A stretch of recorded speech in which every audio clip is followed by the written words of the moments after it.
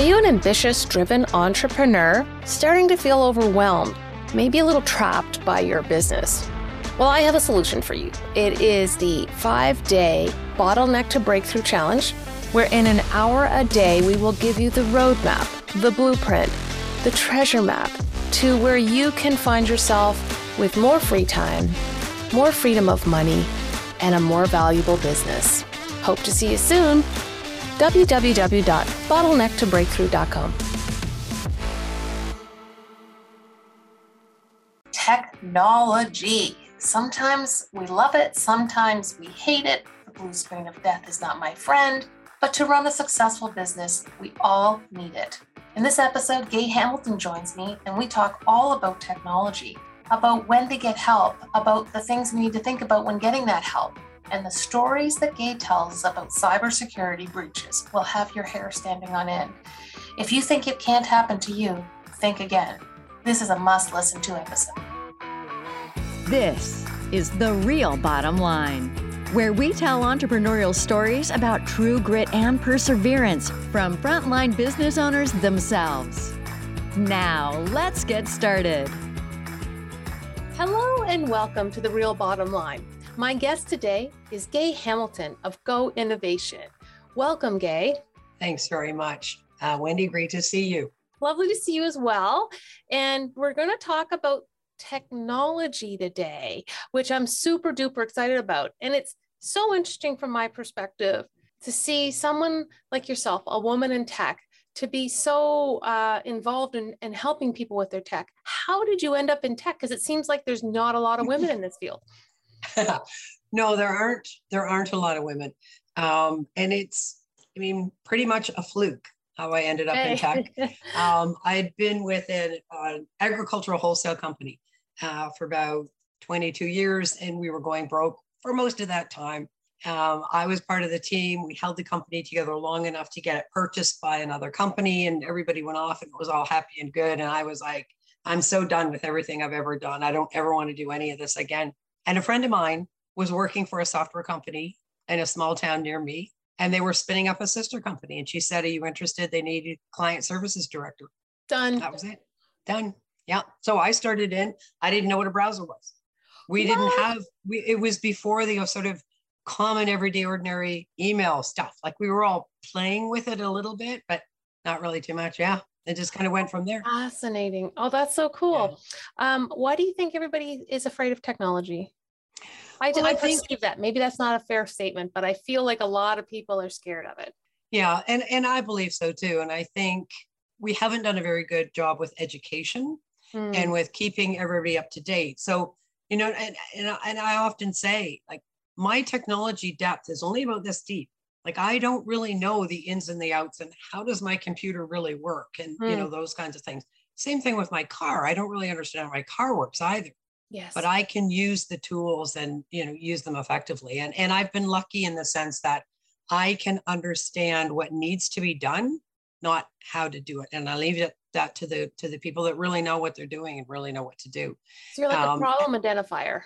Yeah. That's very cool. What are the audience for the show is entrepreneurs and business owners, small, medium-sized enterprises. What do you see as the biggest mistake that they are making right now with regards to their IT? I would have to say right now is not spending the money, not spending the time, not taking the time to either get educated or get somebody in a close relationship that's either a consultant like me, like an outside third party, or somebody that you've hired in that that you can trust because you've got, you understand their background or, that kind of stuff. But you've got to pay attention and you've got to put the money into it. It's not, we were selling to a company, a couple of months ago, and the owner was like, well, I've always had a calculator and it's always worked fine. Those days are gone. Right. There isn't a company today that isn't operating with technology. There just isn't. We have a chicken farmer here local to Guelph, which is where I am. And the technology that they're using is mind-blowing. You just can't do anything anymore without a lot of technology. So it's either embrace it and keep up, or, you're going to get left out. I think the pandemic really showed that. Would you say that it escalated our adaption mindset? Yes and no. Yeah, I think it really helped to sort of shine a light on these systems that have been in place for a long, long time, needed to be updated 5 years ago, never mind right now, but now all of a sudden we had to do it quickly. So there was a lot of adoption that happened very quickly and a lot of moving to the cloud because of the pandemic and the additional requirements on the systems in-house that they felt it was safer to move up to the cloud, which is, good news, bad news kind of thing. The cloud is somewhat safer, but you still have to protect yourself and still know what you're doing. Yeah, I think there's that preconceived notion that if it's in the cloud, that it's somebody else's responsibility to look after it or something. Yeah. Yeah. And God forbid the cloud goes away one day. Then where are you? Don't say that. Have you got backups that are not in the cloud? Yes. And there's simple solutions to most of these issues. And generally it's not the big, huge price tag that a lot of people expect. And I think that's kind of a mistake that some of the business owners are making as well. As, it's going to cost me a fortune and I don't understand enough about it, so I'm going to avoid it. And specifically in the small to medium-sized companies, they're not that expensive anymore. What portion of our budget should we be, like if we're doing our strategic planning and we're thinking about stuff, and even just to maintain and keep upgrades and maybe make some improvements, what percent of our budget should be allocated for these things? Generally, sort of what's kind of common in the world today is 2% of your revenue should be going to technology. Okay. Yeah. Now that's assuming that you've been making some investments all along and, Right. keeping current and that kind of thing. In some cases, it's a bit of a shock to get to that point, but then 2% from there. More. So 2% is kind of our maintenance level, but yeah, to put the systems in, it might be more depending on what your requirements are. That's right. With regards to technology, I feel it can cover so many different places. Like it's your network, it's how you store files, it's how you work together. What do you think is the top, if you were going to say the top 3 areas as a business owner I should be looking at that I could outsource some of this or use technology to make this work better and easier for me? Is there kind of like a place or a place to know where to start? Yeah, magic bullet kind of thing. I would say, and it's sort of in a range. So until you get up to say 5 employees, you're pretty much good to go on your own. And you've got, as long as you're paying attention and you've got help and that kind of stuff, you're okay. I would say sort of from 5 to 40 employees, rather than spend the money on an in-house resource, I would highly recommend that people outsource in that range. For one person can't come in and know everything about every piece of technology that you're going to need and look towards the future for you as well as. It's just too big of a job. Whereas if you outsource that to a really good company, they have the expertise in-house and they're keeping up to date and they're, they can help support that. Once you hit 40, and it's kind of, 40 to 60 kind of range, you really do need somebody in-house who can help day to day, even if you're outsourcing your support and your, the infrastructure hosting. You still need somebody in-house that's keeping track of things and keeping current and keeping up to date. Yeah. Helping me with my blue screen of death. That's right. That's right. You have to have somebody to call. I often joke sometimes the hardest part about becoming self-employed is that I always said, well, no one's depositing money every 2 weeks into my bank account. And I don't have someone I can just call for IT and help me with stuff. That's right. That's right. I know. And even I have those days where I think, what on earth is going on here? What, I need somebody to call. And I'm fortunate in the sense that I reach out to a lot of different people anyway, but yeah. How do I decide, what are my criteria for outsourcing? Like, how do I know that the person I'm talking to knows what they're doing and it's what I need? I would say your safest bet is to speak to some of their existing customers and ask the customers things like, what happens if my system goes down? What did they do? Have they ever been hacked? Do they respond quickly if I call in and say, hey, I've got the blue screen of death, can you help me out? That to me, I think is the greatest thing you can do, is to actually speak to people that are actually using the service. Because otherwise, it's hard to tell unless you can get like a referral from somebody that who knows, or is dealing, that kind of thing. Has been using them. How do you define your scope of work for your outsourcing? Well, depending on the size of your company, you shouldn't really have to. You should be able to listen to the provider who's coming in, who's going to tell you, these are the things that you need. Right. And then from that list, you can sort of reasonably check it and say, okay, I understand that piece, but maybe that could wait for a little while, or maybe we do, or, that kind of stuff. It's tough to know what that list is. And certainly most of us wouldn't have any idea what that list encompasses. And the guys that are out selling, the hosted, the managed services opportunities, they know what they're doing, and they know what's involved for a company of your size and the business that you're in, and they've got the expertise and the knowledge to be able to put that list together. So they've been there, done that, got some t-shirts. Yeah. Okay, because I always sometimes wonder, like, we have some kind of, let's call it software or an app being developed, and I'm always concerned about, well, how would I ever know if that guy is actually, or girl is telling me the truth? Because I wouldn't have a sweet clue. They could say all kinds of mumbo jumbo, throw it fancy words, and I'd be like, oh my gosh, they must know what they're talking about. So that's a fear of mine, I must say. Yes, and understandably so.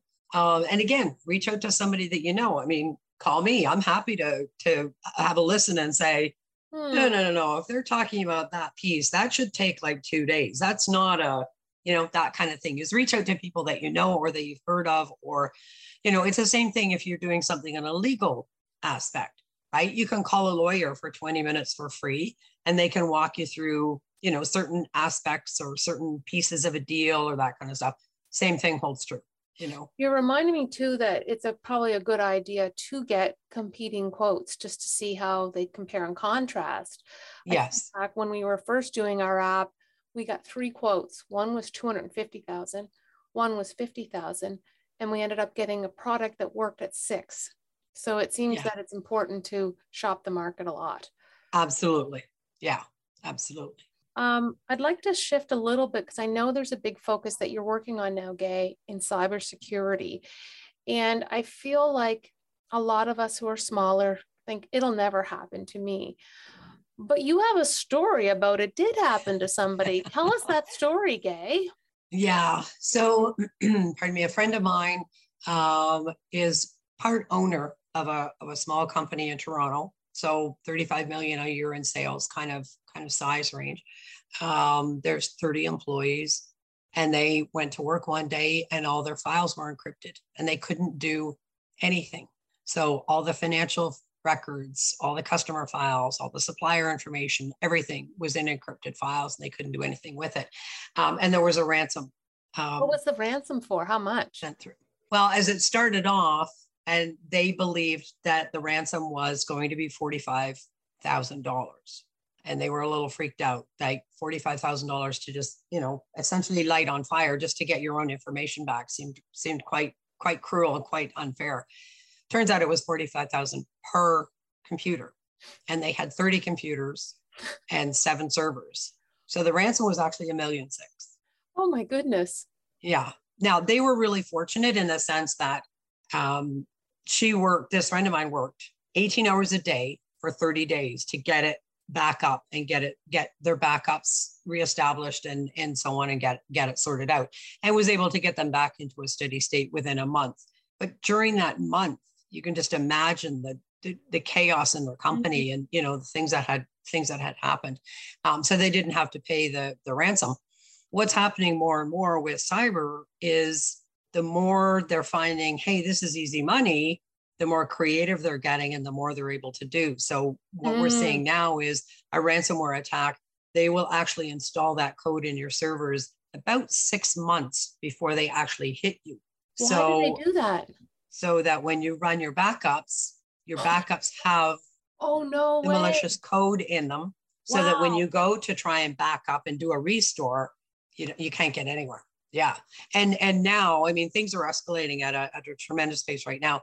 Now they're actually saying, okay, so here are your files and they're encrypted. We want the money. They get the ransom and they delete your files. So, I mean, I don't think we're really spending enough time talking about cyber criminals. Yeah. And they're thieves. Yeah. And they're not nice people and they're not honorable. And it's not well, we had an agreement, right? And where are you going to go? You're going to go to the police or the FBI or whatever. And, they might be able to recover something, but generally they can't do anything about it either. So, and I know you can get cybersecurity insurance, but I've heard that they don't want to pay out because then they're afraid that it sets precedents. Yeah. So right now there's, sort of mutterings in the industry that they're talking about, if you pay the ransom, they won't pay the policy. So if you don't pay the ransom, they have people on staff that will come and help you out and try to dig through and try to, but really you're between a rock and a hard place. You want to pay the ransom so you get your company going again. You don't want to pay the ransom because you don't want your cyber insurance to be canceled. So it's a really tough spot. And really it comes down to prevention is the best way to avoid it. Prevention is possible. It's relatively inexpensive. The things that make the biggest difference are not that expensive. Your business is making a profit. You're growing, but you may still feel like you don't fully have a grasp on how to make the best use of this success. Don't worry, you're not alone. Hi, I'm Wendy Brookhouse, creator of the Total Wealth Accelerator and host of this podcast. I've developed a quick and easy tool that will give you a detailed snapshot of where you're currently at in your business and wealth growth and how you can improve upon it. It's called your Financial Diagnostic Score. It's completely free and you'll instantly get the results. So head over to TotalWealthScore.com right now and see where you can focus to grow your wealth. What does make the difference? Do these things come in because I clicked the wrong email? I opened the wrong image? Is it because I went to a wrong site? Like, how does this happen? Well, the latest report from Deloitte is that 91% of all cyber attacks started with a phishing email, which is one of those emails that, you're going to click something or you're going to open or whatever else. So 91% of the time, it starts with that. So it could end up not being you actually clicking an email or clicking something in it. It could just be that they've gotten into your system and they've figured out what your passwords or your email addresses look like, and that kind of information. They can gather that, and from there they can do a lot with that kind of information. But it comes down to, if 91% of the attacks are coming through phishing emails, doesn't it make sense that we train the employees so that they know what to watch for and they know what to do if. And, we've got to turn this whole thing around with, the employees are the problem and they're terrible and they're clicking and they're doing, and, they're causing us all this grief. Turn that into, the employees are your superheroes and they desperately want to do what's best for the company. They're very invested in the company doing well as well as you are. So train them, teach them what to do and how to do, and take it from there. And then celebrate the ones that come to you to say, oh my God, this email came in and I wasn't paying attention. And I clicked it, and I celebrate that they've actually told you, as opposed to, oh, I clicked that and I'm not supposed to, so I'm not going to say anything because I don't want to get in trouble. Right? Because by knowing, the quicker you know that somebody has clicked on something, the faster you can resolve it. If it came in through a phishing email and so it somehow wormed its way into my server, if I am aware, then I can potentially go in and save it then? That's right. Because that email could be the malicious code that they want to sit on your servers for 6 months that make it so your backups don't work. That could be the one. So yeah, the sooner you know, the more you can do about it and quickly deal with it. Yeah. So you mentioned that it's on the rise, that cyber crime, and I'm listening. There was a lot of talk, particularly around with the conflict and the war in Ukraine and all that stuff going on, that we needed to be even more aware because that there may be bad players from the Russian side doing more cyber crime to kind of be their way of getting back at the sanctions and all the other stuff going on. What have you seen and heard around that? Yeah, there is a tremendous amount of information being spread through the cybersecurity sort of area, areas these days with heads up, like they will be coming after Canadians because we are standing up to the Russians, and watch out for this. And in a lot of cases, they're sending out random emails to people to try and get people to click on stuff. They're not sifting through to say, okay, these guys are Canadians, these guys are US, these are, Ukraine. It's just like, let's just send out a whole lot of emails and see what we can catch. And that activity has been increasing exponentially. There's been a number of pieces of legislation passed in the US where they're saying, we've all got to step up. We've all got to address this. We've all got to do these things. And I think Canada's following closely thereafter. Same kind of things that governments are going to legislate. You have to have a safe environment.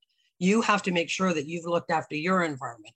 And it comes back to that, the safer each of us are, the safer all of us are. So, yeah. So when it comes to cybersecurity, it seems like the biggest front line is the humans involved. That's right. That's right. And that sort of has a bit of a waterfall effect within the company as well. So the three most important things to prevent cyber attack, number one is training. And that training is employees. And that's not just the people in product or advertising and marketing. It's in IT as well as, and training those folks so that they know, for example, one of the other key things to look out for is software patches, and software patches have to be done, and they have to be done on a regular basis and in a timely fashion. Otherwise, there's a vulnerability left open, and that's a way to get in. Again, that's a simple, easy, it's a regular maintenance that should be being done anyway. That needs to happen, and people need to be trained to do that, to make sure they're doing that kind of thing. And the other thing is passwords. I mean, there are still people today using password 1, 2, 3, 4, 5.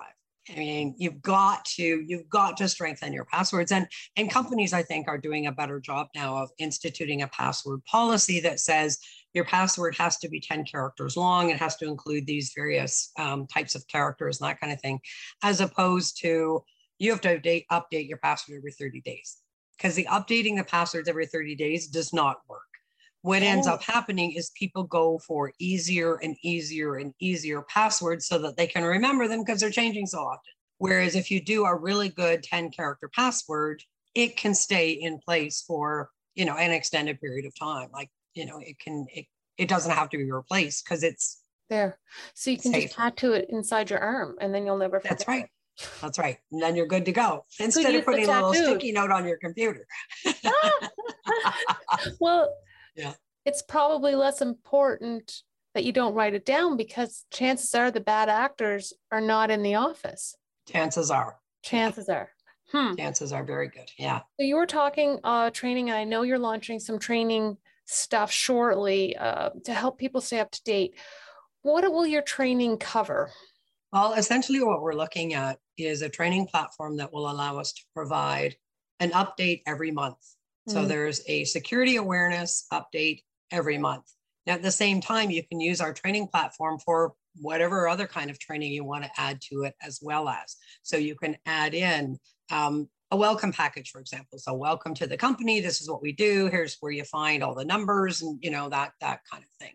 But a security update, I think, once a month is timely in today's world because we're all busy. We're all doing way too much. We're all on email all the time. We're looking at stuff, and it's too easy to click on stuff and, go through. So if we can figure out how to keep front and center, how to keep people thinking about it, how to keep, the focus on it, then we're all going to win. Yeah. It feels like it's awareness and critical thinking. Yeah. Right. Yeah. Yeah. What was it? Yeah. I heard is that people can sometimes go, they'll make an email that looks like it came from somebody and it's all about money. And next thing you know, it's all. Well, yeah. And if people weren't clicking on those kinds of emails, they would stop sending them. So obviously people are still clicking on them because we're still coming in. I mean, I got one the other day though, that it was directed to me. Yes. And it came from management@goinnovation.ca.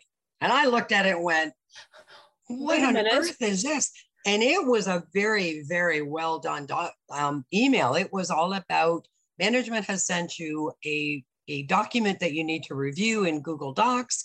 Click here, do the review, get back to them. This is why. I mean, it was a really, really well done piece of information. And it would have been very easy for, certainly in a larger company, for somebody to click on something like that and, away it goes. Well, if they're getting smarter and not misspelling and using bad grammar, my gosh, right? I mean, that used to be a nice, good giveaway.